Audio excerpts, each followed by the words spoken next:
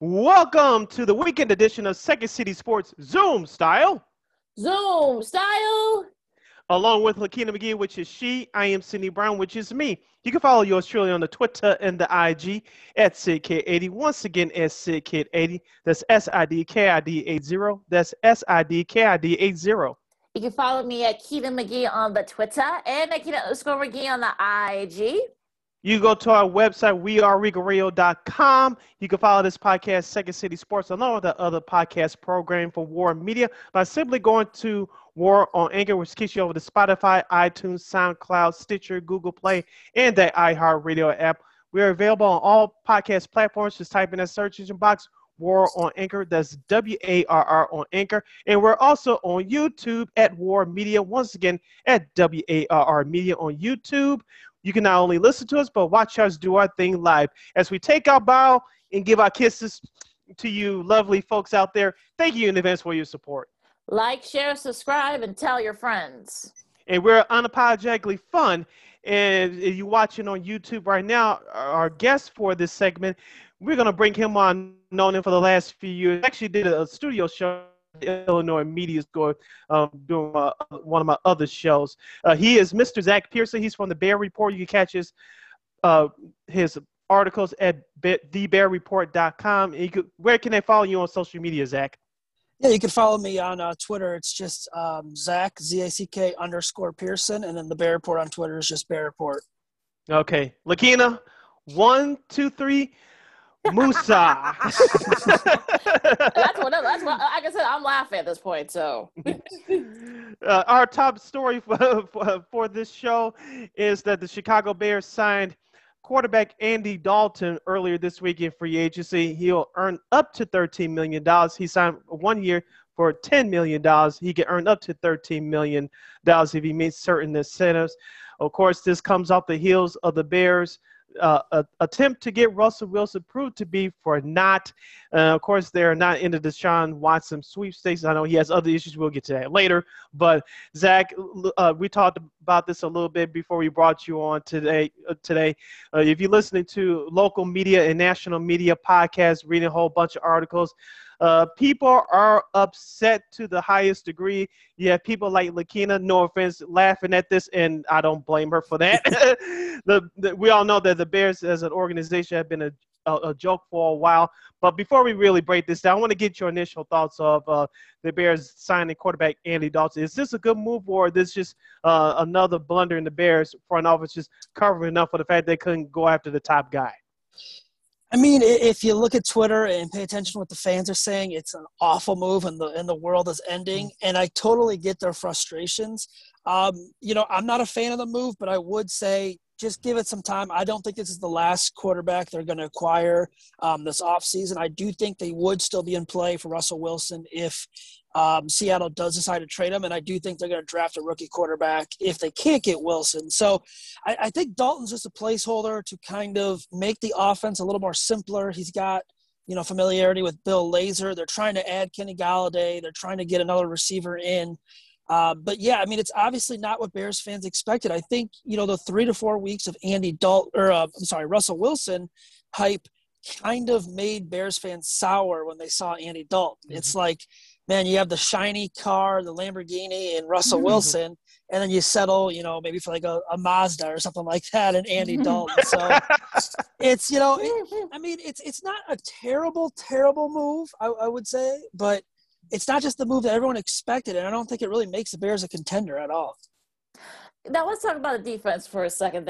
Here's Zach, but a couple of days ago, Kyle Fuller was released, and now it looks like maybe Akeem Hicks might be getting traded because apparently they've granted his permission to seek a trade. So what's going on here with this? What's going on here with this Bears defense? It's going to look completely different next year, and what do you think? Because this is just, like I said, this is my own amusement here. I'm just, looking at the side and like, just laughing in amusement because do they even know what they're trying to do? Yeah, I think looking at Kyle Fuller when he was owed $21 million this year, that wasn't going to happen. So the Bears kind of had a couple of choices. They asked him to take a pay cut, and he said no, and I don't think he should have taken a pay cut either. I think he's played to a level where he has earned his money. The other option was to trade him. that's still kind of in play, depending if they could find a team. Otherwise, just going to outright release him today. And then you look at Akeem Hicks, and it's like kind of the same situation. You know, he was kind of one of those pieces in a potential trade for Russell Wilson or Deshaun Watson. And kind of what I'd say to this is, I don't think that a lot of people realize, or kind of when there was people on Twitter and other Bears writers, Jonathan Wood from the Bears blog is a good guy who back in, I believe it was October, he's been pushing on Twitter, the Bears are not going to be able to keep all these defensive players. I think people kind of like, you know, blew past it and like, that's not really that true. And then on the Bear Report, Andrew Freeman in his mock-off season pretty much wrote the same thing. Like, they're not going to be able to keep Kyle Fuller and Akeem Hicks due to cap situations. So I think it kind of came as a shock because people might not have been paying much attention, or, you know, not on purpose, but didn't take that serious enough. It's just, the reality is they've signed guys like Robert Quinn for way too much money. They signed guys like Jimmy Graham for way too much money. They've given extensions for way too much money. And eventually you're going to have to let go of players because the money is not there. The pandemic obviously hurt them. You know, it's not really an excuse, but it is something that was in play because the salary cap did not rise for the first time in, you know, a long time. So they were kind of screwed on that end. But I mean, as far as a plan, I really don't know. I think the plan right now is we're going to free up cap space.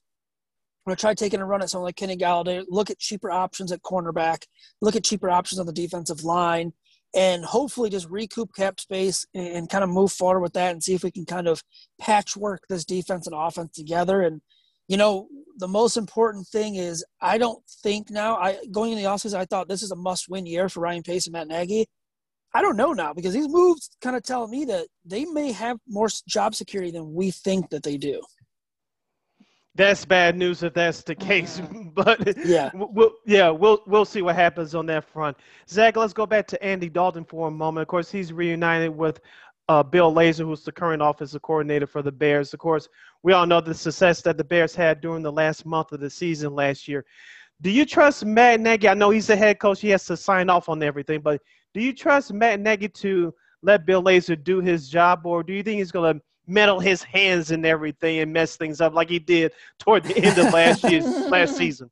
Yeah, there were definitely times where Matt Nagy had, you know, a little more of the play calling duties than what, you know, we expected when Bill Lazor took over. There were some obvious plays you could tell that's a Matt Nagy play. So I don't think it's going to be like that. I think there'll be a couple plays where Matt Nagy will say, hey, we want to run these at any point in the game. Just put them in the playbook and put them in your play sheet, and we'll call them. Listening to Andy Dalton yesterday, he talked a lot about Bill Lazor and what he envisions his offense being, and he's got the connection to Bill Lazor. So listening to him talk about, you know, how he's doing film and, you know, kind of doing research on the guys so far on the roster, how the Bears offense looked last year, what they fixed, things like that. And then also bringing up Bill Lazor.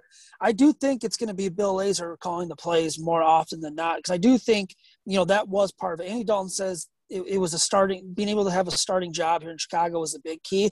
I think right behind that was having familiarity with Bill Lazor and Bill Lazor being the play caller. I wouldn't be shocked if that was one of the big selling points for him. So I would expect Bill Lazor to, you know, have a role like he did last year, but a little more because, I mean, he showed us, hey, he can run an offense. I mean, they were playing Jacksonville and Houston and Minnesota towards the end of the year, but it wasn't like they were, you know, really, really bad for most of the time that he was the offensive coordinator. They still showed some signs of kind of breaking out. So I will say Bill Lazor is probably going to have, you know, the play calling duties going into this season. Now, going back to that, you know, Dalton said in the presser that he was basically promised a starting job, but do you see them perhaps maybe try to package something together and perhaps maybe train up in the draft to probably get maybe a Trey Lance or a Kyle Trask or somebody of that ilk?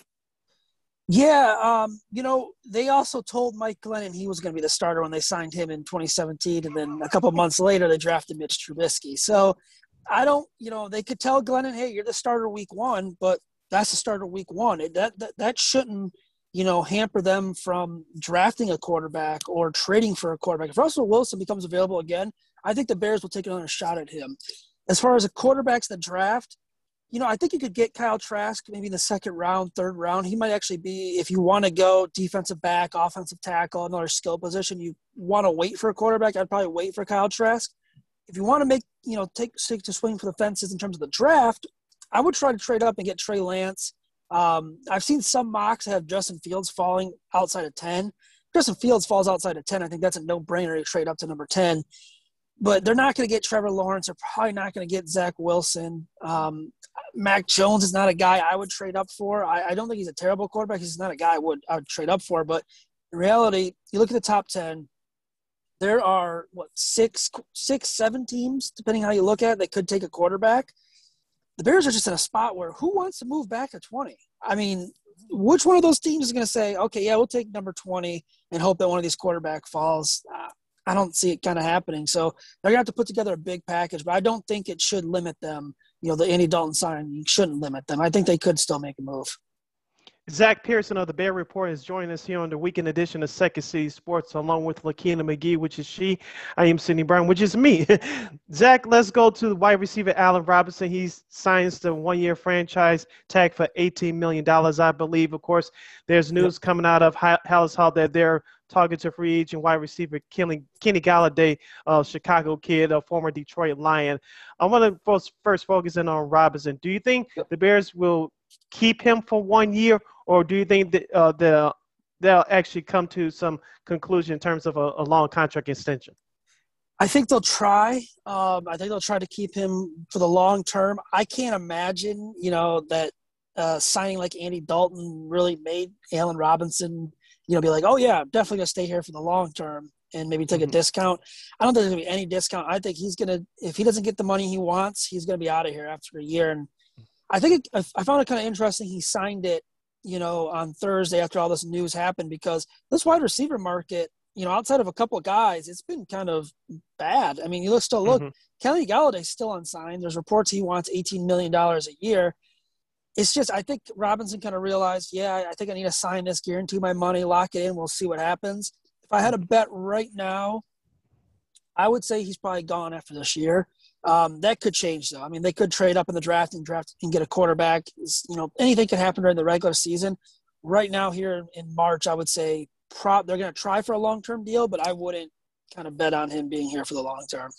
And they could probably still trade him too. I mean, that's probably why why he signed the tenure, because they can't trade him unless he had signed it. So that's just my that's just my synopsis here, Zach. But about this whole thing with the with the offense here. They picked up a couple of guys, with the O-line. Do you think that they try to go O-line if they decide not to trade, say stand pat? Is that the direction they decide to go in the draft? Yeah, I think it's a very strong offensive line class, especially at tackle. And, you have Jermaine Ifedi, but the long term, that's not going to be your solution out there at right tackle. So I think if they don't go quarterback, I would say the two positions would probably be defensive back and offensive tackle. I mean, you could probably address those two in the first 2 rounds in either order. Both those positions are deep. I mean, you could be looking at, probably Greg Newsome from Northwestern at defensive back, and then fall back and get a tackle too, or kind of get a tackle and look for someone else in the second round at defensive back. I would say tackle's definitely a priority, though, because you got to get your anchor on the offensive line. You got to solidify that offensive line. And if you're kind of rebuilding on the fly, getting a young offensive tackle that's very good, very talented as your anchor is a good start on that offensive line. Sticking with that offense, Zach, Robert Massey, who has been already released. I know Jimmy Graham and possibly Charles Leno Jr. still may be cap casualties. I know the Bears currently, as of this broadcast, are $14 million under the salary cap. Do you think one or both of those guys get cut, or do you see a name that we're not talking about that could possibly get cut? Yeah, in terms of surprises, I don't think – I mean, Jimmy Graham wouldn't really be a surprise to me. I think he'd probably be the next guy to be cut if they have to make a move or at least restructure the contract. I think they're going to keep Leno. I just think, you look at the tackles in the NFL and, it's fair to criticize Leno because of the penalties and sometimes he looks lost out there. But you look at the tackles out there that are available, there's not many better than him. And then you look at the tackles that are getting paid high. I mean, a lot of these tackles are getting big money. And to find someone that can actually play 16 games a year and give you that. It's very tough without breaking the bank. So I would say Leno's probably safe. I'd be shocked if they cut him. I wouldn't be as shocked by Graham. I don't think there's any other player in terms of cutting to kind of free up cap space. I do think Anthony Miller's a guy to keep an eye on in terms of trade value, because there's always a report that they're shopping him. He could be packaged with another player or something like that, maybe a draft day trade. In terms of cutting, I wouldn't say offense, not much. Because, look at the receivers. Darnell Mooney's under contract. Riley's not making that much. Javon Wims not making that much. They're not going to save you a lot of money there. Now, Zach, I've been racking my brain around some of these NFL moves. Well, let's talk about the whole scope of the free agency so far. You said yourself about the wide receivers. It just came across the wire that Juju Smith is actually going back to the Steelers on a one-year deal. So that's sort of kind of a shocking there for some of us. But has there been like any type of move so far that kind of made you want to scratch your head, or has there been a move that's sort of like, huh, really? And then any surprising moves you think? Oh, man, surprising. I'm trying to think off the top of my head. Nothing crazy. I think the Raiders kind of letting go pretty much of their whole offensive line is kind of odd to me. Also, I'll stick with Kenyon Drake was a little bit interesting, because I thought, Josh Jacobs was a good running back number one for them, and he kind of faltered late in the year last year. Yeah. But Kenyon Drake going there, now they're going to be splitting carries. Yeah, I would say, man, the Raiders, the Patriots spending money, that's kind of surprising too. I think they're kind of going all in.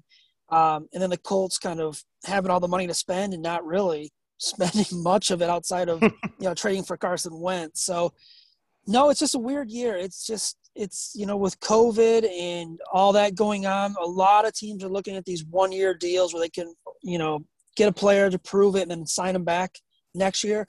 Or these deals are kind of a lot of voidable years, like Taysom Hill.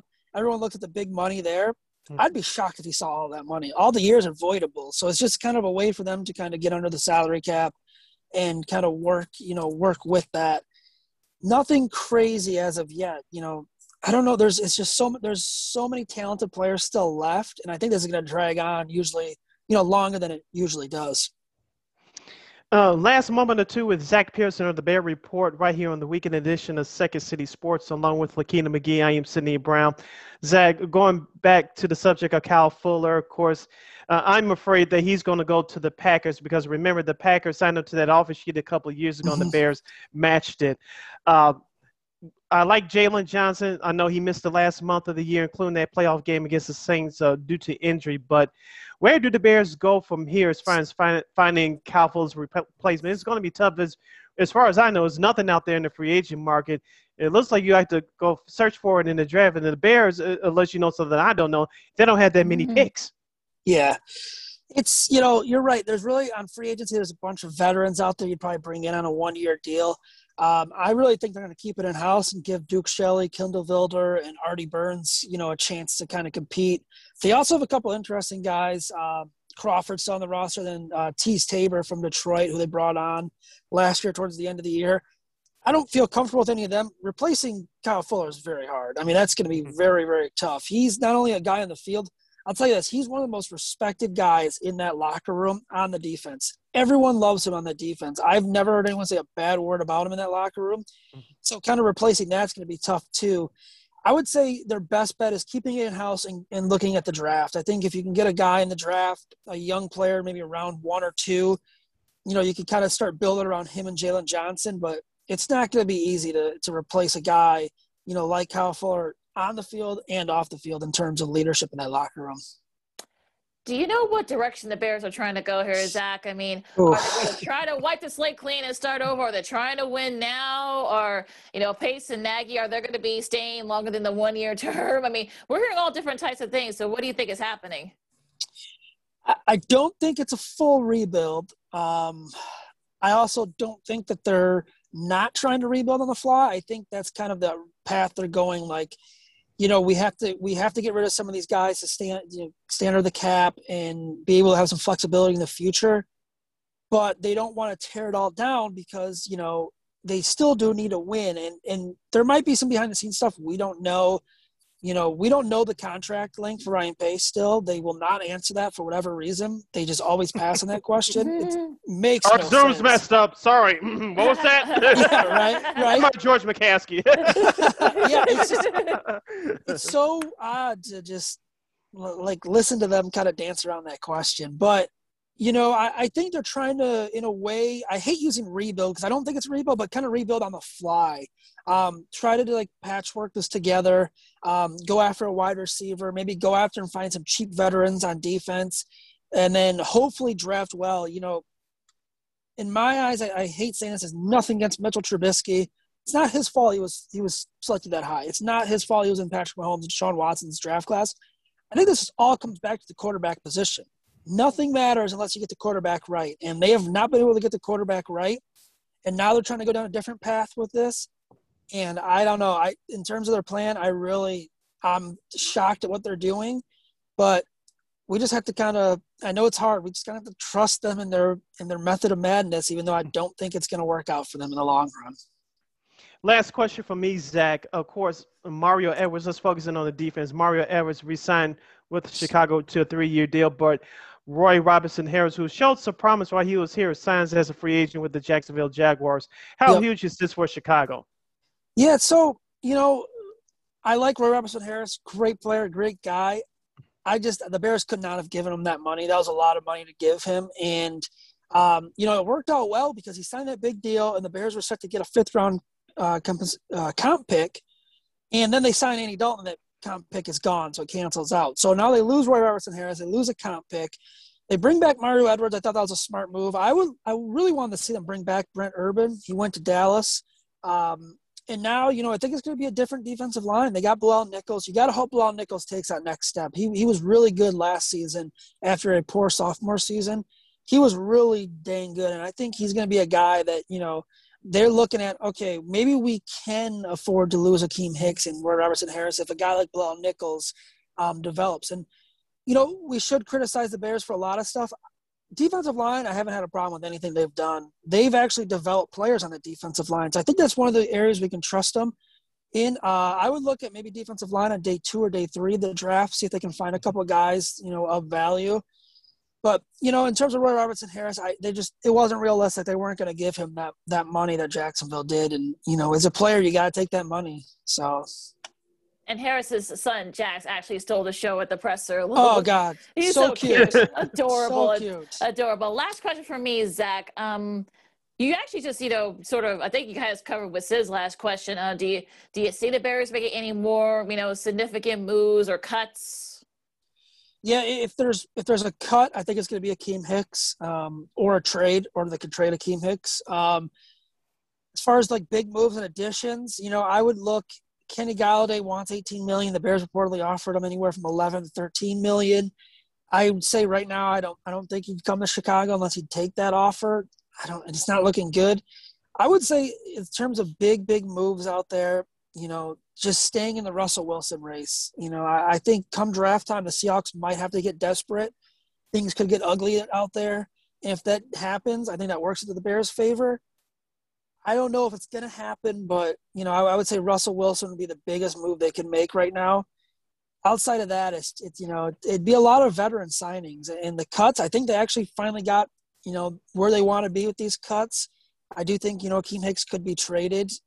It certainly sounds like, they're giving him permission to seek a trade. So other than that, there's nothing really huge. I think this is going to be kind of an offseason. We're going to see a couple moves here and there every week or so, and then get ready for the draft. All right, that was Zach Pearson of the Bear Report. You can follow him on social media on the Twitter at Zach Pearson. Once again, at Zach Pearson. You can follow the Bear Report on Twitter as well at Bear Report. Once again, at Bear Report. Zach, thank you so much for taking time out of your busy schedule to join us. You do a great job. Yeah, keep up the great work. Let's have you back on the game real soon.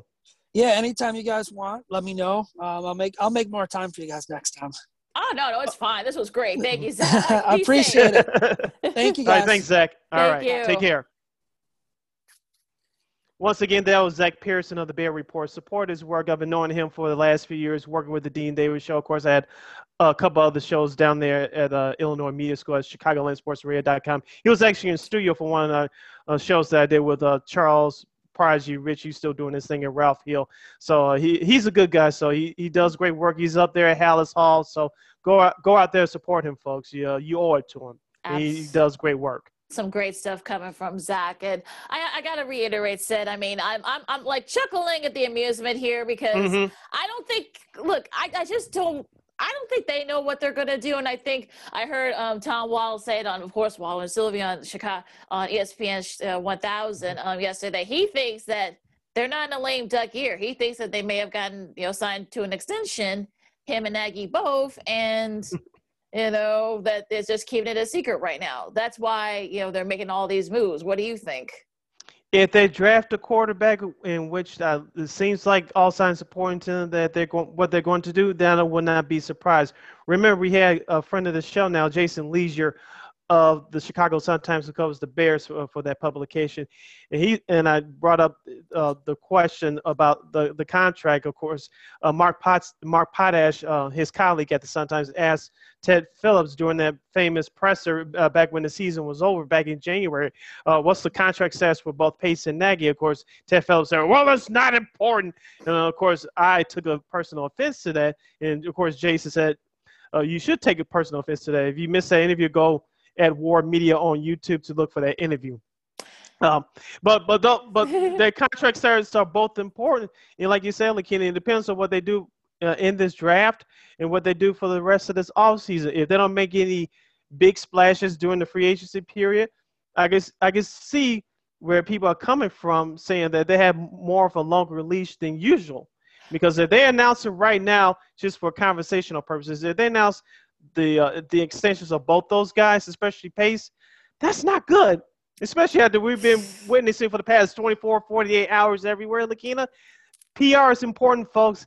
There will not be good PR right now.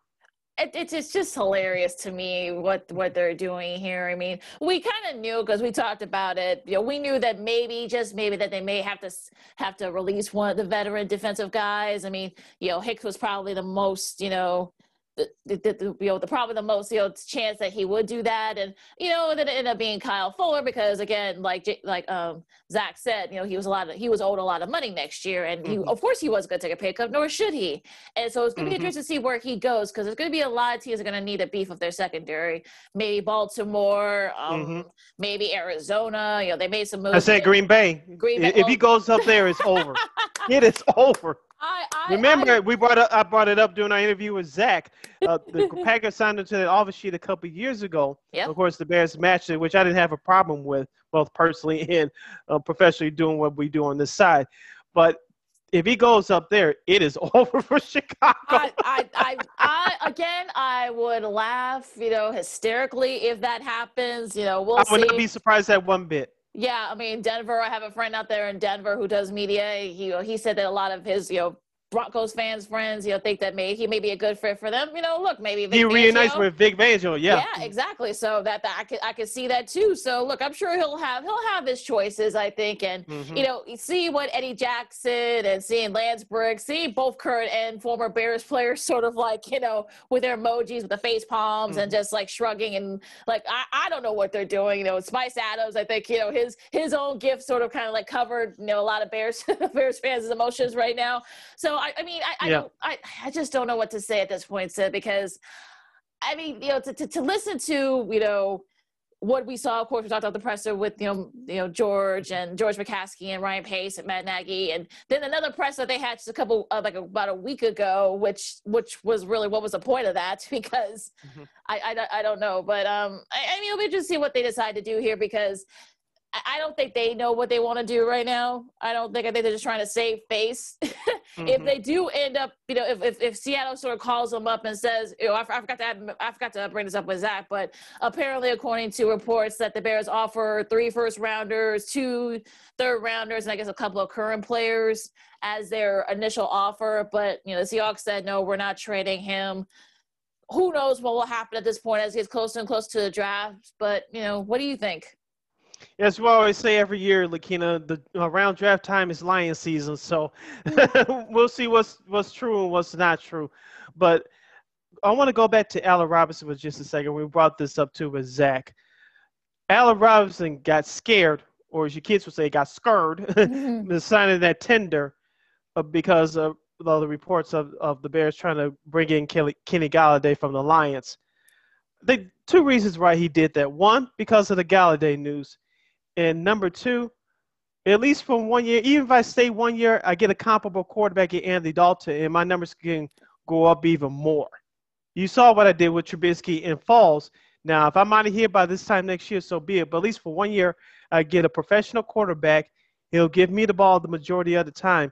And potentially, I can have better weapons around me, Galladay or not. So my numbers will be up if it remains the same or gets better than it was this past season. I'll make more money in the open market. Because, like we said, it's not a big splash for wide receivers this offseason as far as free agents are concerned. So take the 1 year deal if you cannot work out a long-term extension. See what the plan is from front office.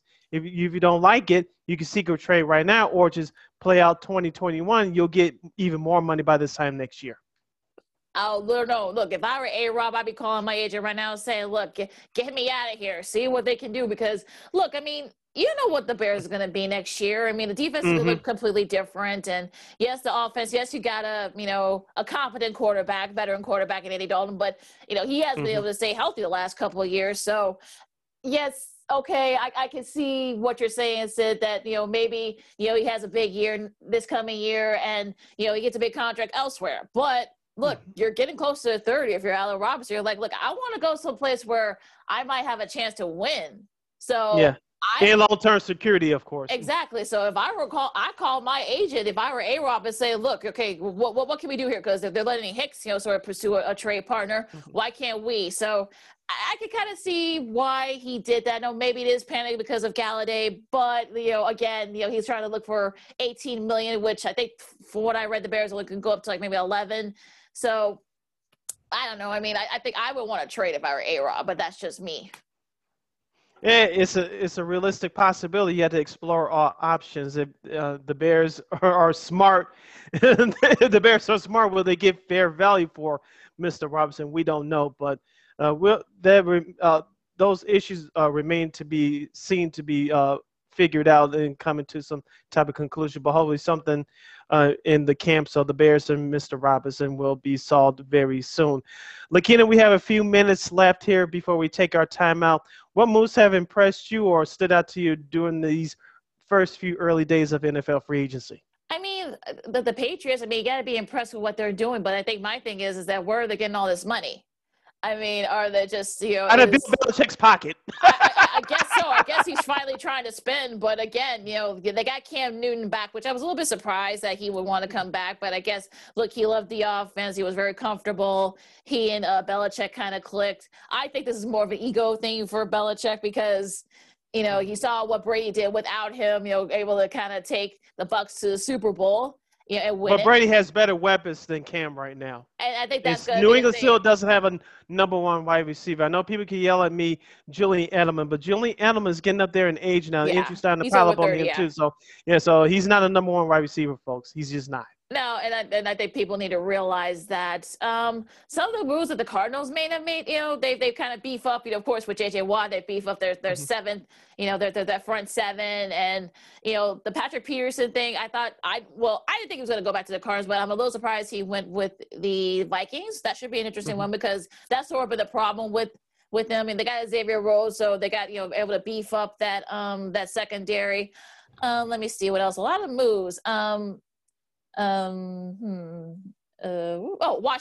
Washington. I mean, got Ryan Fitzpatrick. They got a, that's going to be interesting though. I think that Ron Rivera, there's this comfort level with him. And look, I think that, the Dallas made some moves. I mean, look, that NFC East is actually going to no longer be a laughingstock. I mean, they got Curtis, the Washington got Curtis Samuel at a $34.5 million deal. Just kind of like, have somebody to throw to. So I'm very intrigued about that whole NFC East because the Giants have made some moves, getting Kyle Rudolph from, Minnesota, of course, Dallas with Dak. And just, I think that division is no longer a laughingstock, I think. Sid, what has impressed you so far, some of the moves? Well, two things. One, the NFC East, it looks like it'll be sort of competitive on paper. I'm using air quotes for those listening exclusively on our podcast. It looks like those teams will be competitive except for the Philadelphia Eagles, but they're another story. I know the Giants are in hot pursuit of Kenny Galladay as well. I know Daniel Jones, their quarterback, is going to his third year, so he needs to prove himself to a whole lot of people, to his teammates, and to the organization. And first of all, do not get hurt. But with that being said, there's a lot of pressure going to be on him next year. Also, running back Saquon Barkley, who was hurt against the Bears here in Chicago in week 2, I believe it was last year. He'll be coming back from his torn ACL. We wish him the best as well as he rehabbing as we speak. Going to the Arizona Cardinals, A.J. Green, they picked up for 1 year. He's going to be their version of Larry Fitzgerald. He's not going to stay there 14 years, but he's going to be a nice veteran target for Kyle Fuller. You have A.J. Green. I don't know if he's your number 2 wide receiver, but you can use him in the slot. You already have DeAndre Hopkins. So I'm with Zach Pierce. I was surprised that let Kenyon Drake go to I know he signed with the Raiders, but I was surprised they let him go because the Arizona running game before they acquired him last year, it was trash. Unless I guess they might be they may have somebody be eyeing somebody from the draft, I guess. I mean, that's the only reason why I can think of as to why they decided to kind of let him walk. I was a little surprised too.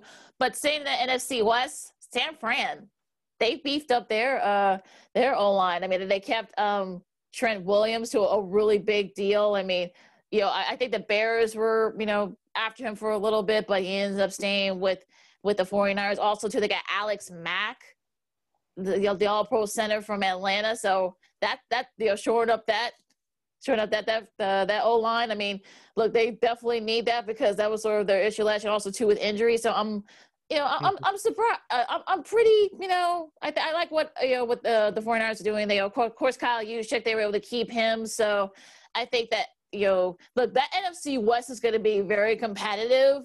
So I'm liking the moves that San Fran made. They may have even more moves up their sleeve. We'll see what happens. But San Fran's another team that I'm intrigued by some of the moves they're.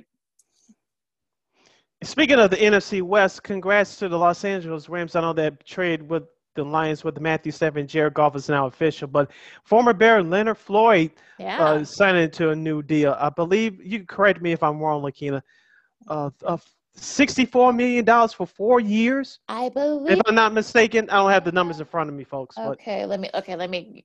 Yeah, go ahead. But look, he had 9.5. Yeah, he had 9.5 sacks last year for the Rams as he was part of that ranked number 1 defense in the league last year. Of course, if he stays healthy, like he did most of last year, helping out Aaron Donald, that's going to be a better football team, at least on the defensive line. I know they cut Jason Johnson. They cut a couple other guys, too, on their defense because of salary cap issues. But Leonard Floyd has some long-term security with that Rams team. There's going to be a whole lot of pressure for them in 2021 since now they have their quarterback that head coach Sean McVay wants in Matthew Stafford. And you are right, Sid. 4 years, $64 million, 28 of that guaranteed. So, yeah, I mean, look, I think Leonard Floyd, found a better system for him. And he said, look, we don't want you to have to just go get the quarterback. We're not, like asking you to do like anything like rocket science related or anything like that. Look, just go get the quarterback, and he's been able to do that. And like you said, Sid, I mean, staying healthy, I think that's sort of the number one thing. That was his issues here in Chicago, but I'm glad, he found a home, over in Los Angeles, one of the top defenses in the league, and good for him. I mean, Indy, they were able to keep Marlon Mack, for a 1-year deal. I know he had injury issues last year, but, hopefully, Carson Wentz, there's going to be a lot of the spotlight's going to be on him because, that team is set. That team is set to win now. I mean, they got the defense, they got the O-line. Look, they needed a quarterback, and look, the spotlight's on him. And if they don't win, the spotlight's going to be on him. If Frank Reich can't fix him, that's going to be a big, red bullseye. And he's looking. The Wentz said, in the presser a couple of days ago that he knows that. So we'll see what he does. And there was another team that I wanted to kind of give a shout out to. But go ahead, Sid, if you have any more that you've. I know that you were backing up the Colts defense last year, and rightfully so. If you listen to this program, you know that I'm correct. Speaking of the Indianapolis Colts, since Carson Wentz has that quarterback, I'll give you a few teams. I'm sticking with the AFC, of course. not knowing what the Colts are going to do in the draft, looking at their roster right now with Carson Wentz, do you think they're better than Kansas City? Shoot. Right now, Right now. the way things are set up, no. I would still Okay. pick the Chiefs. Yeah. Do you think they're better than Baltimore? Slight edge. Okay. Only because of like the overall team makeup. I mean, look, Baltimore, they still need help. They got a little help in their O line, but they need more help in the O line. Apparently, they tried to get Juju Smith-Schuster to come to sort of come to the dark side and play with the Ravens, but he ended up going back to the Steelers, as we said earlier. So, can I push on that? I want to push on that. I'm pushing on that. Okay. The Buffalo Bills. No. The Pittsburgh Steelers, even though Big Ben is back from one more go-around. I know, probably because I think because they lost to them last year, so I guess I'll get the Steelers to that one over the Colts. And the Miami Dolphins. Yes, I say they're better than the Dolphins. Okay, because I know a whole lot of people we're talking about. Well, since they have Carson Wentz, they can take the team. They're supposed to be a Super Bowl winning team. They're a contender now. So from what you're saying, they're not better than maybe one or two teams in the AFC. I think so. I think they're kind of right there in that. Like I said, this is all how Wentz does is going to be the wild card. So. Look, don't take my statements at face value, folks. It's all contingent on what Carson Wentz does. Of course. And speaking of the Buffalo Bills, I know we didn't get into it too much for Zach, but former Chicago Bear Mitchell Trubisky signs a one-year deal with Buffalo to back up star quarterback Josh Rosen for 1 year at $2.5 million. Unless, heaven forbid, Josh Allen gets hurt, you'll see a whole lot of Trubisky. But you'll see a whole lot of Trubisky in the preseason because I'm pretty confident we'll have a normal preseason next year in the NFL coming in August. But outside of the preseason, hopefully if you're Trubisky, you don't get much action. But I think this is a good move for him. Obviously, you get away from Nagy. You have a new identity. You can start over, and you can actually flourish around better players and perhaps a better coaching staff. And the system's better for him too. I think that offensive system for Baltimore is a little more conducive to his style. So I think that's sort of a better fit for him. So I said that maybe that I wasn't expecting Buffalo, but then I thought about it, that's probably a better fit for him. Now, going back, Lakina, excuse me, my schizophrenia is kicking in. Going back to the Indianapolis Colts, do you think they're better than the Cleveland Browns, who made the playoffs last year and won a game? And I know they beat the Colts last year in the regular season, of course, but do you think the Colts are better than the Browns right now? Yeah, I know that they beat them, but I think if I had like all things be equal, I think that they are better than the Browns right now. All right. Our opening segment will come to a close, but we had to take this 20-second timeout as you're listening to the weekend edition of Second City Sports. On the flip side, we'll have news about the NFL and their new TV partners signing a new deal. Of course, we'll get into the Chicago Bulls. And we'll get into the best and worst of the NBA from this past week and plus a whole lot more. I'm Sid. That's Lakina. You're listening to the weekend edition of Second City Sports. Welcome back to the second half of the weekend edition of Second City Sports Zoom Style. Zoom Style. Along with Lakina McGee, who is she. I am Cindy Brown, which is me. You can follow yours truly on the Twitter and the IG at SidKid80. Once again, that's SidKid80. That's SIDKID80. That's SIDKID80. You can follow me at Keena McGee on the Twitter and at Keena_McGee on the IG. You can go to weareRicoRadio.com for more details about our programming, articles, features, stories, and all that good stuff. That's WeareRegal Radio.com. And you can go to War on Anchor, which kicks you over to Spotify, iTunes, SoundCloud, Stitcher, Google Play, wherever you can download your podcast. Make sure you type in that search engine box, War on Anger for all our podcast program for your friends here at War Media. Speaking of War Media, we are on YouTube at War Media. Once again, at WARR Media on the tube. You can not only listen to us, but watch us do our thing live. Here we are as we give kisses and take our bows. Thank you very much in advance for your support. Like, share, subscribe, and tell your friends. And we are unapologetically fun. A programming note for your pleasure and for this is a disclaimer. As we are recording this program, we are watching the NCAA tournament along with you guys. We just took time out of our busy schedule to give you guys some good content. I know you guys are busy just like we are watching this college basketball tournament. Watch your pools probably explode by now. I don't know about you, Lakina. Sorry, I didn't fill out one this year, even though I had Illinois winning it. But with that being said, it wouldn't be fair to talk about some games and that have been completed as we mute that. Some games that are completed, they're in games that are going on right now, so it wouldn't be fair to you guys. So the majority of the first round will be completed as we come back at you with a new episode on Tuesday. So we'll give you all our thoughts and reactions to the upsets, teams that are moving on, things that are good, things that are bad from the first two rounds of the NCAA tournament. So we'll give you the full boat of our Cisco and EB review of this tournament so far on our next episode for Tuesday. So we're watching the games with you guys. That's why you're not getting any breakdowns here as far as March Madness on this episode. We'll give you the full boat on our next episode for Tuesday. So we're good on that? Okay. Let's move on to the NBA and the Chicago Bulls, Lakina. Things are not so good right now up on the west side of the city. Of course, the Bulls are on the road as we speak. Of course, as of this recording, they have already played their game against the Denver Nuggets on the road. If you're smart, you assume that's a loss. but that being said, let's review the two games that they played earlier this week. They beat the Oklahoma City Thunder on Tuesday. They lost to Spurs on Wednesday. But let's start off with the good news, Lakina.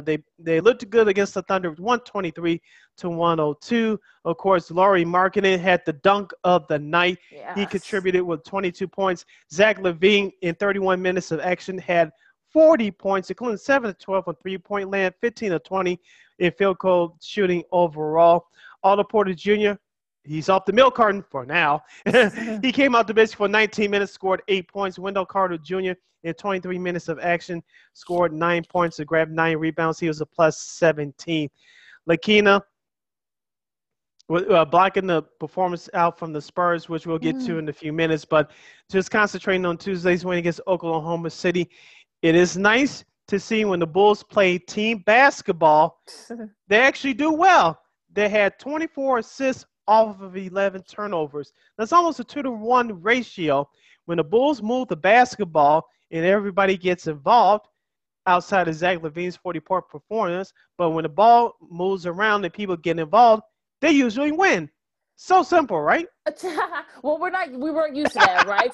We weren't used to that, so we weren't used to, having a lead that, the Bulls didn't relinquish, and, they kind of played strong from start to finish. I mean, Lauri Markkanen looked good. Zach had a 40-point burger, I should say. Lauri Markkanen looked really good, probably the best he's looked since coming back from injury. Thad Young looked really good, kicking it with 17. So, and not a lot of turnovers, which is something that's, again, rare that, we see this Bulls team, not have a lot of turnovers and more assists, which is always good to see. Satoransky made some, good plays and everything. So, and I think, look, Wendell Carter Jr., I think maybe that's probably his best spot, coming off the bench. He's actually played better since, he was taken out of the lineup and, coming off the bench, sort of playing his position, because once, he's out in the lineup, he's playing out of position. So I'm, good for him. Hopefully he can keep it up. And look, I mean, this is sort of nice to see. Look, OKC, they have Dort, but Dort wasn't there. So I think they were able to kind of take advantage of that. So that's why they were able to kind of take advantage the way they did against OKC. And they looked really good from start to finish. Yeah, they did. And that's what you like to see in the young team, as we are led to believe that this Bulls team are a competitive team. and they're trying to make a push for the playoffs to play in that play-in tournament, that 7 to 10 spot. So it was good for the Bulls to take care of business against a lesser opponent. Of course, we mentioned in our last podcast looking at that, the Bulls lost to OKC on the road earlier this year, blowing the big lead and losing it in overtime. It was nice to actually see them play a full 48-minute game and get their revenge on OKC. Now, the next night, which was Wednesday, it did go so well. The Bulls led by a large margin in that second half. The San Antonio Spurs came back to beat the Bulls 106-99. Jacob Poeltl, excuse me, I'm going to pronounce his name correctly. He led San Antonio with 20 points and 16 rebounds. He was part of that trade, the Kawhi Leonard trade from a couple of years ago, which helped the Spurs win that title. Zach LaVine led the Bulls with 29 points and 6 rebounds and 6 assists. Lakina, as we've been talking about all year, this is what happens when you have a young team and you have a team that's trying to find its own identity. You're going to win some games, you're going to lose those games. At this point in the season, the Huggies should be off these quote-unquote baby Bulls. They're not babies anymore. They're grown men. If you want to take your game to the next level, you want to be considered a playoff team, even against better competition. As I told you, Lakina, in our last episode, beware of San Antonio because they were going to come ready to play because Greg Popovich always has his teams prepared. You cannot get away with games like this if you're the Chicago Bulls. Yes, LaMarcus Aldridge is no longer part of the Spurs plans, but they still have ballers over there, as the kids would say. They still have players over there, and they play within Popovich's system. And you saw that in the second half as they turned it up another notch, and the Bulls looked lost. It's sort of like, in Space Jam where, the stars have like their secret stuff. So, and I think that's probably what happened with the Spurs. I know DeRozan wasn't there. He was, went to his father's funeral. But look, condolences to him and his family. Absolutely. And look, I mean, they've got some good, decent players. Patty Mills had 14 off the bench. He's kind of led that comeback. Poeltl had that, P and Poeltl both sort of let that come back. I mean, you hope that this isn't going to be one of those losses to come back to bite the Bulls. I mean, yes, they've had losses like this, but you also, at the same time, though, you also wonder, like, okay, yeah, you should have hang on to this one at least. You had them on the ropes and, and everything else. And I think they just ran out of gas. And look, I mean, this is what happens when you have a young team that's still learning how to win and sort of learning how to play together. And I mean, the thing is, the East is so jammed up, smushed together. They're still like in ninth place right now. They're still right there, in the cusp of those play-ins. So look, I mean, let's hope that they don't have any more of these types of games because, especially coming up later in the year, you're going to be playing against tougher competition. You don't want to have these kinds of games where you're sort of like, oh, crap, we should have won that game against the Spurs. We would have had a 7th or an 8th. So I don't know. I mean, this is sort of one of those head scratchers, but again, in a long season, this stuff happens. It does. These things do happen throughout the course of the year. But if, like you mentioned, if you're the Chicago Bulls, if you're trying to get to that next level, which is becoming a playoff team, you cannot give games away like this. You don't have too many mulligans, as you said, Lakina, to just throw away in the garbage can because these games later in the year will come back to bite you in the butt. Heaven forbid, heaven forbid for this argument only, if you let's just say the Bulls start on a mini winning streak and they get up to 6th or maybe 5th, I think that's a little bit far-fetched, but let's just say they get up around that 7-6 spot. These types of games will be the difference between securing a playoff spot and having to play in that tournament through that 7-10 spot. Yeah, I think that's going to be one of those things where you hope this game doesn't come back to bite the Bulls, but it's like I said, it's going to be interesting to see where this team goes from here. Let's talk about the rest of the NBA for a second. Sid, what impressed you most this week in the NBA? Because there were definitely some head scratchers, no doubt. I'll go with the current game that I watched. It was on Thursday between the Charlotte Hornets and the Los Angeles Lakers. Of course, LaMelo Ball continues to shine for the Charlotte Hornets. He had 26 points and 5 assists again. Lakina, as I said before, the people need to pay attention to the Charlotte Hornets. I'm not saying they're a team they're going to do damage in the playoffs and things along that line, but I like that team. Of course, Gordon Hayward is on there. Scary Terry Rozier Mm-hmm. is a part of the mix as well. If you look at the final score between that game on Thursday between the Hornets and the Lakers, which the Lakers won 116-105. The Lakers, they're still getting their act together as we wait for the return of Anthony Davis, which will hopefully will be sooner rather than later, as he dealing with another injury right now.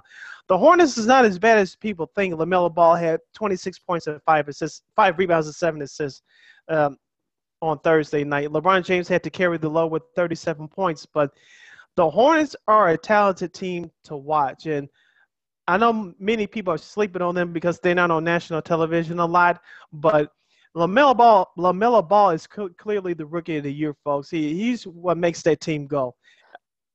I mean, look, PJ Washington, has looked good for them too. Gordon Hayward, I know he hasn't done much, but he's been a contributor there as well. So, I mean, look, I like this Hornets team, but look, I think they're kind of right there with the Bulls, sort of I'll say a somewhat better Bulls team. I'll say it like that. I mean, they've got just slightly. Yeah, they got the talent, they got veteran coaches, but again, they're still kind of learning how to win and learning their way around each other. So look, I think that they might be a dangerous team, especially in that lower tier. So we'll see what happens with the Hornets. But for the Lakers, I mean, look, Dennis Schroeder has stepped up a lot. Horton Tucker has stepped up a lot off the bench. Kuzma's been playing very well. So it sort of feels like, I'm sure there's going to be some games when LeBron is going to take a game off. So I think if you're, hopefully AD will be back soon and, have to worry about LeBron, and LeBron can actually take some games off. So I'm looking at this from the Lakers' perspective that, they won 4 in a row. So yeah, as of this recording. So I'm kind of impressed on what the Lakers have done. Also, too, let's give props to the Portland Trail Blazers. They swept their 2-game series against the New Orleans Pelicans at home early this week. Tuesday's final score was 125-124. Damian Lillard, or as the kids would call him, Dame Dollar, dropped a 50-piece on Zion Williamson in the Hornets. And of course, on Thursday, the Blazers finished off the 2-game sweep with a 101-93 win. Damian Lillard came down to earth a little bit, if you could say that at the least. He scored 36 points. Zion Williamson led New Orleans with 26. He had 10 rebounds as well. Looking at the New Orleans Pelicans, Lakina, I want to say that they're supposed to be. I thought they were going to be like the Bulls or the Charlotte Hornets, as we mentioned a few moments ago, is kind of taking the next step of perhaps sneaking into the playoffs this year. Unfortunately, for whatever reason, and I like Stan Van Gundy, I think he's the right coach for that team. Just something isn't right with that organization. I know they got GM David Griffin, and he's going to do a fine job, but just something is missing. And like I said, I know J.J. Redick's on the trading block. I get that. Maybe Brandon Ingram, who knows, but I like him as well. I know he made the All-Star team for the first time last year when the All-Star game was here in Chicago. But I really want to get behind them. Actually, Zion, I think, is really playing very well. But I know people are not paying attention to him because they're not winning consistently. But just something isn't right with that team. Yeah, I think that there's a lot of things missing there. I think they need more. I think just need more talent there. And I think, look, they've got sort of, you got Zion, of course, but again, he can't do it all by himself. And look, I think you're going to need somebody sort of like that extra guy there to help him out. I know Ingram's up and down too, so you really don't know what to expect from him. Steven Adams, I mean, look, he's a cult figure, but again, does he have anything left in the tank? So I don't know what's going to happen. Lonzo's up and down too. They really don't have much much contribution off the bench. So, and I think that's sort of been the thing. I mean, that's I think there's definitely just needs to be more talent there, I think. Yeah, there needs to be more talent. Hopefully it comes soon, because if it doesn't, when Zion's contract is up in a couple of years, he may be thinking about walking, but you still have a little bit while to go before that happens. So hopefully it doesn't get to that point if you're the New Orleans Pelicans. A few more games to recap for you guys for this week. Tuesday, The Jazz defeated the Celtics on the road 117-109. Rudy Gobert had another double-double, 16 points, 12 rebounds. Jaylen Brown led the Celtics with 28 points and 5 rebounds and 7 assists. Lakina, I still like the Celtics to do some damage in the playoffs like a year ago, but it seems like to me, and this has been an issue all season, and particularly on this show for the last few weeks, you think when they take a step forward, they take 2 steps back, and you're not going to win that way come playoff time. Especially with the competition in the East with Milwaukee. I know they made a move we'll get to in a second. Yeah. But what Milwaukee did as far as the trade is concerned, the way Philadelphia is playing right now, especially without Joel Embiid, he should be back in a couple of weeks, hopefully. And the way that all those other top teams in the East are playing right now, if you're Boston, you cannot afford many mulligans either. We talked about this with the Bulls earlier, but Boston is a better team. But well, I think that's what you said. I barely can find a word for how to describe this team right now. Look, I think that's what you said, Sid. I mean, the Celtics are not the Bulls. The Celtics are a more top-tier team than the Bulls are, and I think that's the problem. We've been given mulligans for the last 2-3 years.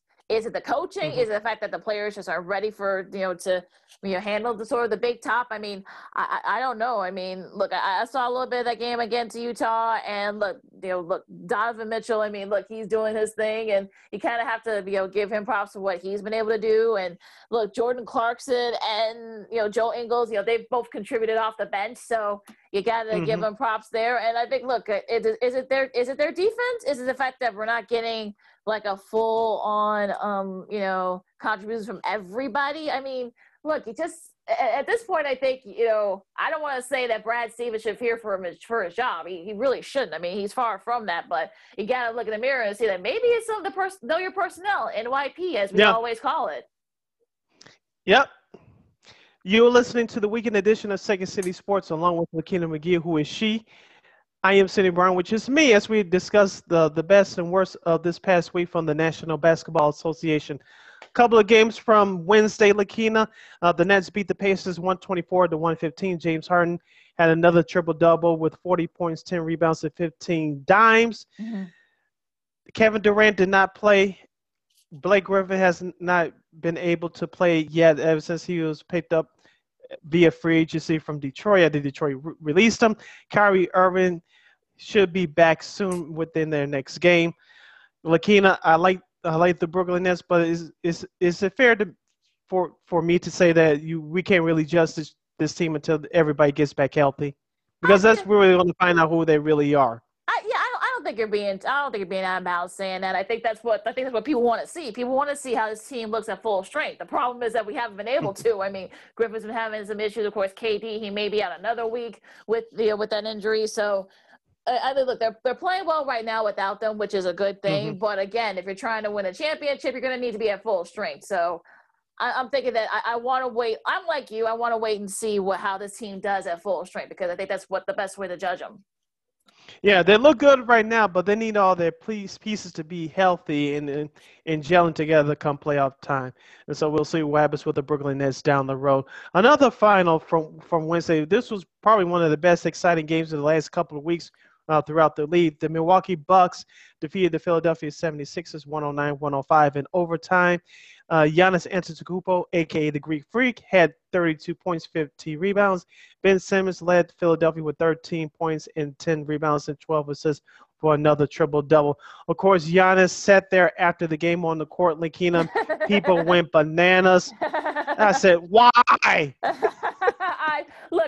I think he kind of earned it, though, because I think he scored like half their points in overtime. So he had everyone to kind of do that little pose. Mark Jones, who was in the game for ESPN, sort of said, hey, do your pose, Big G, and something like that. So, look, he earned the right. I mean, look, they're going to be playing again a couple of times, too, before the season's over with. So, look, the Sixers can kind of, put this, shut them up and just say, look, get your revenge next time you guys play. They play in a few more weeks. So I was fine with what Giannis did. I mean, look, we really see some, that kind of thing from him, because he's sort of an even keel guy. But I think he wants to try to win a title this year. So look, if he wants to, do stuff like that, let him. I mean, that's part of his personality. So I had no problem with it. But as far as the game itself, I mean, look, I watched a little bit of that, the tail end of that game, going into overtime. Mm-hmm. And look, the Bucks looked really impressive. I mean, they made some defensive stops late. And look, Philly's been holding down the fort pretty good without Embiid, but I think you saw, especially in that overtime, you can kind of see why they do need Embiid back. Mm-hmm. Hopefully he will be back soon. So look, I think that hopefully by the time next time these guys do play again, Embiid will be back. So that's what I want to see. Yeah, Dwight Howard, let's not forget, he's been doing a well of a job subbing in for Embiid in the starting lineup. But like you said, they need Embiid in the long run to get themselves primed for hopefully a long playoff run. The last game from Wednesday, this was part of the ESPN doubleheader. The Dallas Mavericks pulled away from the Clippers 105-89. As I said, Lakina, the Mavericks have to get it together. Luka Doncic is carrying the Mavericks on his back. He scored 42 points. Kristaps Porzingis is continuing to produce again. This is the healthiest he's been in the last couple of years, ever since he's been in Dallas, to be honest with you. Yeah. So that 1-2 punch continues to play well and stay healthy. Dallas could be a team to be reckoned with. I know they started off shaky to start the year, but it looks like they finally turned the corner. Yeah, I mean, look, that was his ninth 40-point game, tying Kareem and Devin Booker for 10th most all-time by players 22 and younger. Let's forget he's only 20. We just turned 21. So yeah, I mean, look, I think we're seeing why that, he totally deserves all the props that he got, coming in from overseas. But as far, the flip side with the Clippers, they're kind of going back to the same habits that sort of plagued them in the bubble last winter. So they're kind of going back into those, and that's what I'm concerned with. I mean, I like I said, I wasn't worried about Dallas because I knew that once they got at full strength and Luka has been able to do what Luka does, they're gonna need more of that, more contributions from other people. That way he won't wear himself out, and they've been doing that too with Porzingis. More senior, played some good minutes late, but. But again, this is more about the Clippers. This is more about the Clippers. Than the Mavs. Like Hardaway Jr. Stepped in. Helped that out. Kleber has been sort of the guy there too. So he had a big game on Wednesday. He did, and look that the Clippers. But on the flip side of the Clippers, I mean, like I said, they're going back to those bad habits, and I'm more worried about the Clippers than about the Mavs right now. Yeah, same here. As we said before on the show, Lakina, a couple weeks ago, I know we haven't heard any controversy coming out of that locker room, thank goodness. But like you said, watching that game on Wednesday, it seems to me that the Clippers are starting to develop some bad habits, and you don't want that going into the playoffs. Absolutely, and probably one of the biggest upsets from Wednesday's games. You got Cleveland beating Boston. Colin Sexton had 29. That's a season high for him, and again. They're back at, 500, the Celtics are. And again, going and continuing our conversation from just a few minutes ago, Sid, should Celtics fans be concerned again? They should. Yes, you're at 500. You should be better than this. I'm not going to get on the fire Brad Stevens bandwagon right now. We tried to put that out on the show a couple weeks ago. We'll let some of the folks in Boston do that. Some of you dumb folk in the national media do that. We're not going to carry that here. I'm not ignoring the elephant in the room, but you're not going to fire a coach at this point in the year, Lakina. You just have to write it out to see what happens. If you come to Danny Ainge, the GM, comes to that decision at the end of the year, so be it. But right now, it's not going to happen. So we're not going to drum up that horse again. So if you're looking for it, it's not going to be found here. So Boston just needs to be more consistent to turn this thing around. I totally agree with you, Sid. Going back to Thursday's games, Utah and Washington, Bradley Beal have 43.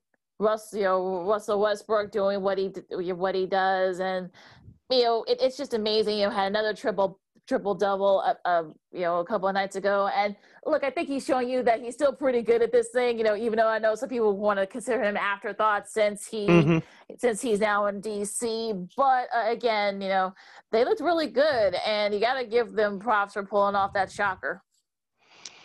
Yeah, you have to give them props, and this is what happens at this time of the year in the NBA. The second half is underway. Teams are jockeying for position. You still have another month, a month and a half to go, but this is what it's all about. So you see like things like this happen. Absolutely. And another upset, the T-Wolves. The T-Wolves upset the Phoenix Suns. Anthony Edwards, I think, continues to kind of show you why that maybe he should, get some attention. He scored 42 and he became the third youngest player in NBA history to score 40 in a game, trailing only LeBron and KD. So you got to give him props for that performance. He kind of sort of, I don't want to say he single-handedly, helped, but that definitely was his 40 definitely helped in that cause for them. Yeah, if you're the Phoenix Suns, that's a bad loss. It may come down to when it comes down to as far as seeding is concerned, come playoff time, there'll probably be one of the games they'll look back on and say, if we wouldn't be in the Timberwolves, we may be in the 4th spot instead of the 6th spot, and vice versa. So we'll see what happens. Minnesota, they need a redo. That Tom Thibodeau playoff appearance from a couple years ago with Jimmy Butler seems like a distant memory now. Absolutely. And also too, of course, Karl-Anthony Towns had 41. So he and Edwards scored like 2/3 of the T-Wolves points. So between the two of them, they helped pull off that upset against the Suns. And look, like I said, I mean, look, you're gonna have Suns fans. I think shouldn't be too concerned or freak out, but you're gonna have games like this in a long season. You're still gonna be right there in the top 4. So I wouldn't freak out too much if you're a Suns fan. I wouldn't freak out too much if I'm a Suns fan either. So, like you said, as long as they keep winning, hopefully this game wouldn't come back to bite them in the butt, like I suggested before.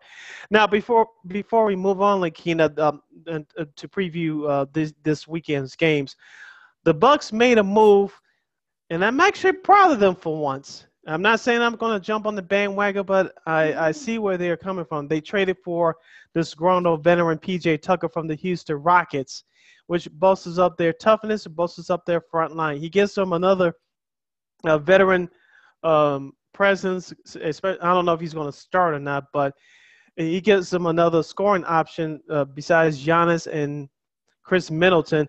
But most importantly, he's going to give you toughness. I know they have former Chicago Bull Bobby Portis, but you got another enforcer when need be in P.J. Tucker. I like this move. Now, am I giving Milwaukee the Eastern Conference title? No. But do they better their chances with this move? Yes. I think they want to win. And I think that the brass wants to show Giannis, look, we want to win too, just as much as you do. So I'm okay with this. I mean, look, he's sort of like you said, he's kind of like that, the big enforcer. Which is weird because he's actually very mild mannered off the court, but he's actually a big enforcer on the court. So I think this is what, like you said, so this is sort of like the thing that's been missing from Milwaukee, which has been toughness. And look, they got it with him.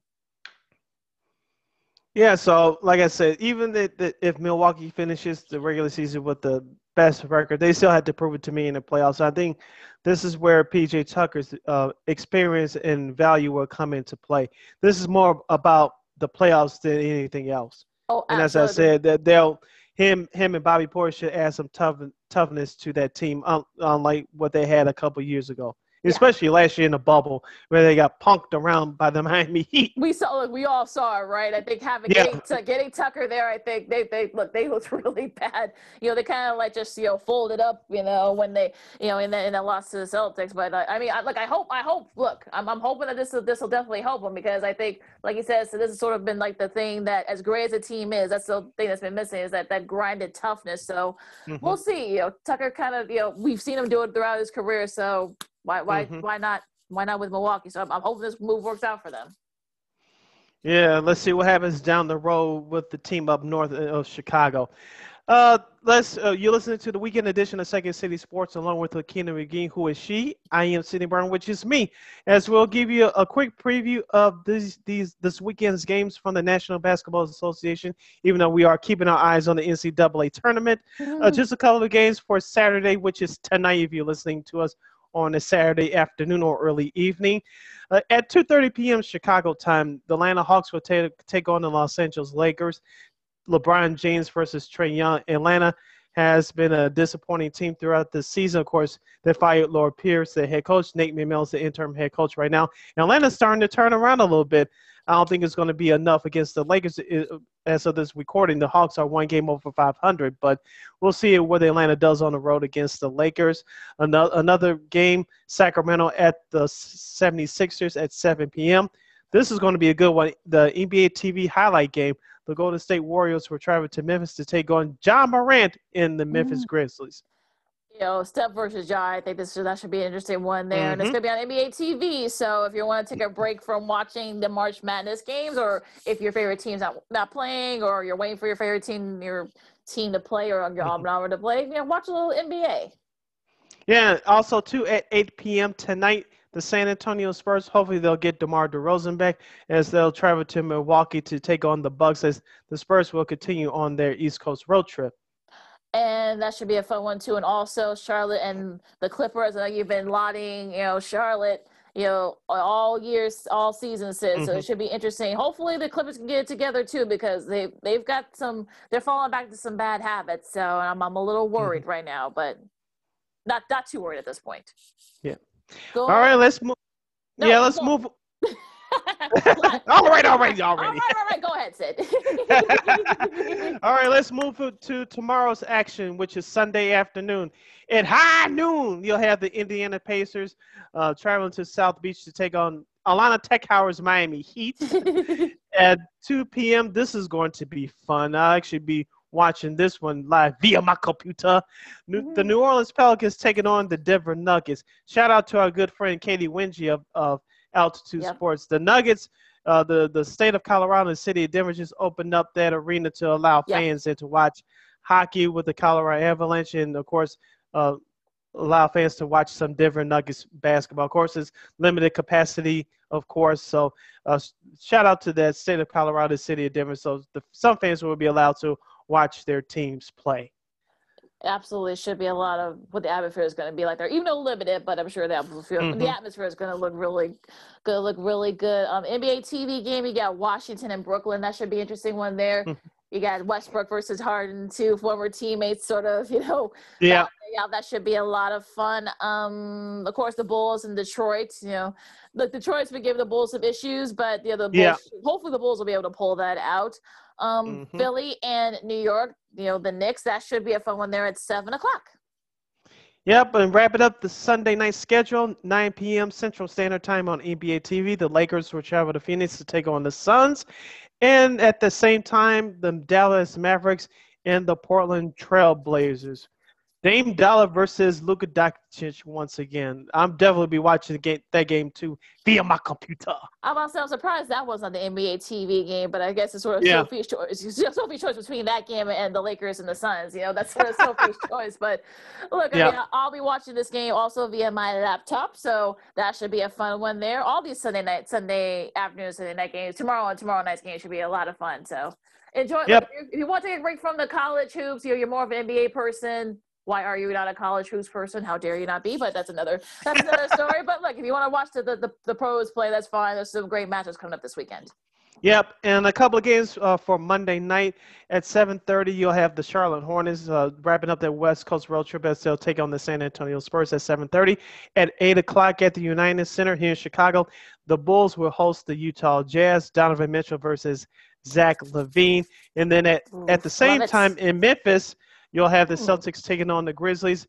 And at the same time, the NBA TV game on the night, this is for Monday, the Pacers will travel to Milwaukee to take on the Bucks. Should be a lot of fun, all those games. And I'm looking forward to that Bulls-Jazz game because I'm looking forward to see, hopefully the Bulls will get their butts kicked too badly. Hopefully they can look, I'm hoping that they can put up that fight. I mean, they're going to have a couple of days off, so hopefully they'll have that. They'll be coming back from Detroit too, so hopefully they'll have some energy and they'll be able to have that fight that we've been seeing, all season. Yes, so we got a couple minutes left before we call it quits and get back to watching March Madness. Okay. You wanted to talk about the NFL's new television deal, which was signed, sealed, and delivered this past Wednesday. Yeah, and sort of a not too big of a surprise, I think. Sid, we talked about it. These last few weeks. I mean, they want to get the I's dotted and T's crossed. Look how I'm sure like my grammar school teachers are probably like having a field day. Like it's the other way. The kid like, okay, fine, kids, all right, guys. But on a serious note, though, I mean, this is a 10-year deal. It starts in 2023. That runs through 2033. $10 billion. Let me say it again, $10 billion with a B. Sort of, kind of, really the main differences are that ABC is now in the Super Bowl rotation, starting in 2026 and 2030. The other networks, CBS, Fox, and NBC, they're going to have 3 Super Bowls each. So that's sort of how they're evening that out. Most of the packages are the same.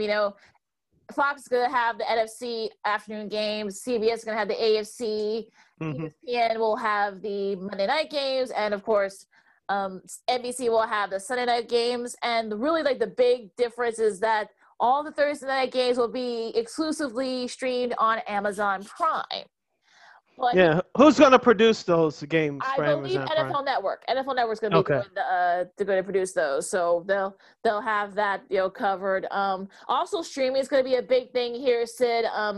Each of the networks are going to be having games in their streaming services. I know ESPN, they're going to have one of those international games, streamed exclusively on their ESPN Plus streaming service. CBS and will have a lot of their games on their now Paramount Plus package streaming service. NBC will have it on their Peacock service.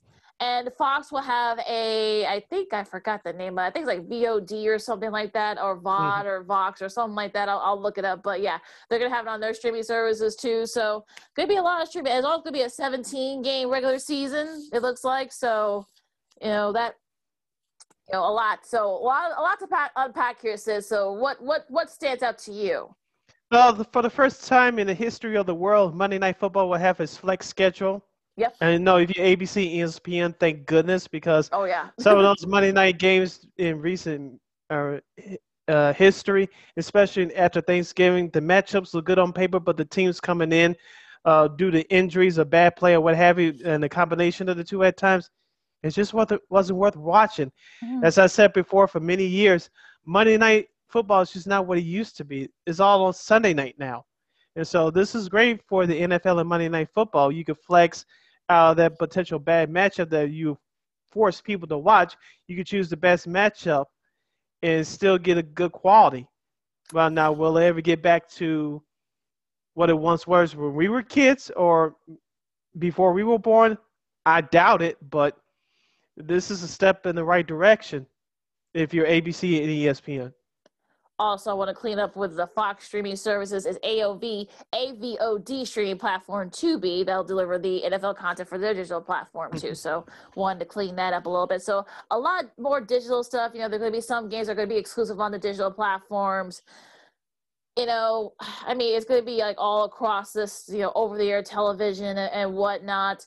ESPN will actually now have both a divisional and a wild card and a divisional round game. So that's another part of this new deal that starts in 2023. But I mean, look, I think that, people need to remember too that I think there's still going to be an appetite or a market for it. It's hard to predict what's going to happen in 2033, but I think by the time the next TV contract, I think there is going to be more streaming. But again, look, you still got to have people that are going to be watching it over the air. They're going to want over the air. That's where they're going to be the big ratings are going to be. So I think that'll still be a big part of it, coming up in about 12 years from now.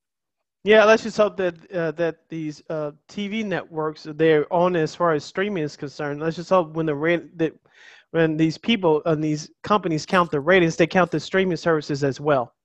Yeah, I think that's also where they'll come. What has already said that they're going to do that. So because the ratings over the year have not, have kind of gone down consistently over the years, and more people are streaming, so more people are DVRing. Like us, yeah, DVR. Like I said, there are games going on throughout all sports. We just stick it to the NFL here, but especially on Sundays, we talked about this before, Lakina.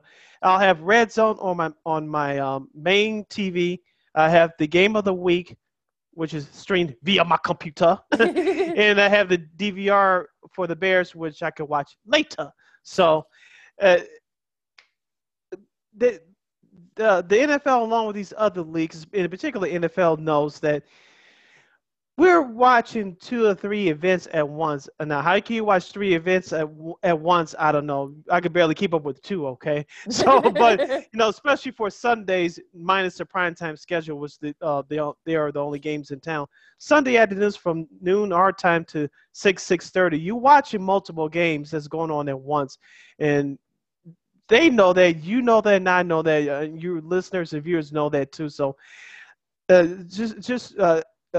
have more options for streaming. It just makes the product much better and better for your consumer as well. And also, like you said, so they want more choices. Consumers want more choices. That's all. That's all they want. I mean, people want. I keep saying it, man. Yeah. You need and want more options. Yeah, because folks want and need more options. Yeah, because look, yes, there are more folks that are streaming, but I think a lot of them, if they had to choose between like games, especially, I think they would rather watch it on on television, whether on whatever network, NBC, CBS, what have you, instead of, having to look through their streaming app. I know, yes, more and more folks are doing the streaming thing. They're having, the Peacock and, Paramount Plus and all that. Cord cutting is big too. It still is. Yeah. So, but again, there's still going to be a lot of people that are going to be watching it on television. So, because a lot of people aren't going to be ready for that. So, look, I think, like you said, I think people want more options. Yep. And we're living in a technology world that's vastly improving, and the way that we consume sports. We talked about this, Lakina, for the last few weeks, not just with this NFL TV deal, what the NHL is doing as well, along with ESPN putting the games on Hulu and ESPN Plus. NHL TV will no longer exist after this current season. So people want and need options, and so you got to find creative and better ways for fans to consume your product. The way that we consume our products when we were growing up, just TV and radio, you have in national television for all your sports was starting to broadcast every day. It wasn't to the point that we are now, obviously, and there was no social media back then. There was no internet, but the way that it is now, you got to have more options. And so it's just the way that we consume our sports. There's nothing better than live sports television. That's just a fact. You're not going to take that away. But the way that we consume it, the way we did it growing up, those days are gone and it's not coming back. And I think finally the networks are realizing that. I think that's what's helping, the fact that the networks are realizing that. Look, the way, look, when we were growing up, not to age ourselves, folks, but the way when we grew up, Speak for yourself. Well, okay, I'll speak for myself then. we only had like 3 networks. You had like an independent network, like 2 or 3 independent networks, and a couple of PBS networks. Because remember, Fox was not a network then. Fox was, just 20th Century Fox. So they were the big media entity back then. And look, I mean, you had cable, but look, it was very expensive back then. So. Not compared to what it is now. Yeah. So, that's true. But it wasn't, accessible still. So now it is accessible, and you got streaming services and whatnot. So who knows what's going to happen in the next, 10 or 12 years, at the tail end of this TV deal. So I think that these companies, the media companies, especially by merging, they're realizing that, look, let's try to maximize this. Let's try to give people options, like you keep saying. So I'm looking forward to it. I think it'll be interesting to see how they maneuver this, especially with the Super Bowls and whatnot. So I'm looking forward to see what happens here, because it should be very interesting, no doubt. Yeah, and before we get up out of here, we talked about this before, Lakina, and this is to your folks at CBS Sports, the NFL, CBS. Let's not forget about the gambling aspect of this either. To the NFL today on CBS, involve gambling in your pregame shows. You get more people to watch. That's why more of your casual fans are watching the NFL. Involve more gambling on your pregame shows like they do at Fox with stealing Terry Bradshaw's money. Please do that.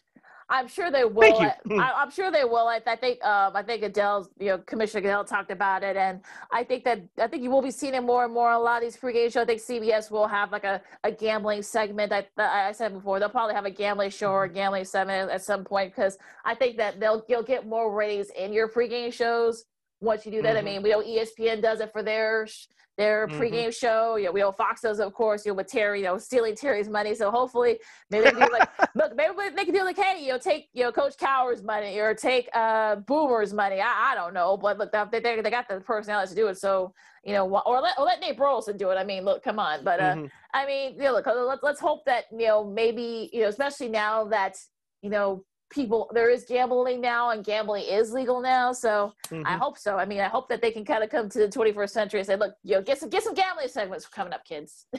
Yes, that's why the NFL is popular too. It's not just fantasy football anymore, folks. It's DraftKings, it's FanDuel. I'm not sure I'm missing one or two more, but that's another reason why, especially in these last 5-6 years, that the NFL is more popular than any other sport in our country, folks.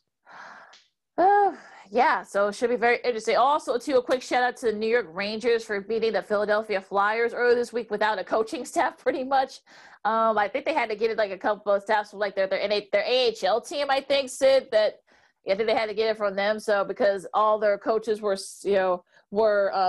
quarantined because of COVID. So look, that was a pretty impressive, and they looked really good. So I got to give them props for that, because I'm sure that was not easy for those players.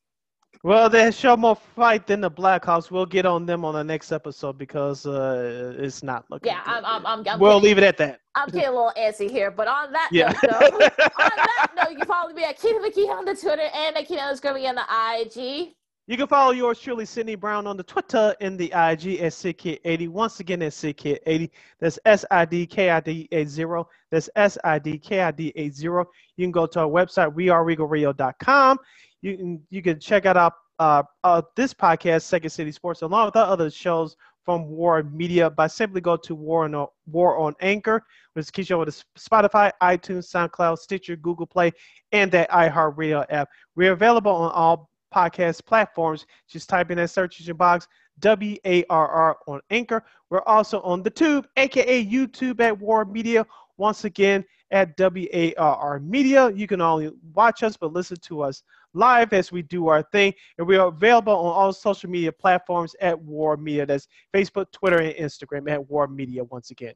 Support our shows like In the Scope with Josh Hicks and That's Davis, or our buddy Ken Davis, and also the two shows that Kyle does. I forgot the name of those shows. Sorry, Kyle. Running with War. Running with War with Kyle in the game. And in the building as well. Yeah, so look, we got a lot of great shows. So don't just support us. Of course we appreciate it, but look, we got a lot of other great shows on War Media that you guys can support. So please support, and get those likes up. Yeah, and also to shout out to Ken Davis, as we said last week. He's the new host of the Under Center podcast. That's the Chicago Bears podcast for NBC Sports Chicago. They just dropped an episode a couple of days ago reviewing the signing for Andy Dalton. He's your new quarterback for the Chicago Bears. Him, Tony Gill, Adam Hogue, and the cast of characters over there. They do a great job. Please go support that podcast. Please, that's as much as you support us, support him as well. I can only imagine what they're thinking about what the Bear direction of this Bears team. I can only imagine what they're thinking right now. I gotta check that out. So enjoy the March Madness games, everybody, and the other sports that are going on right now. For Sid, I'm Lakeem. This is Second City Sports Zoom style, and we'll see you Tuesday. I'm getting back to the March Madness. I don't know about you, but I'm ready to getting back to taking naps and getting my eat on watching this March Madness. Till next time, holla.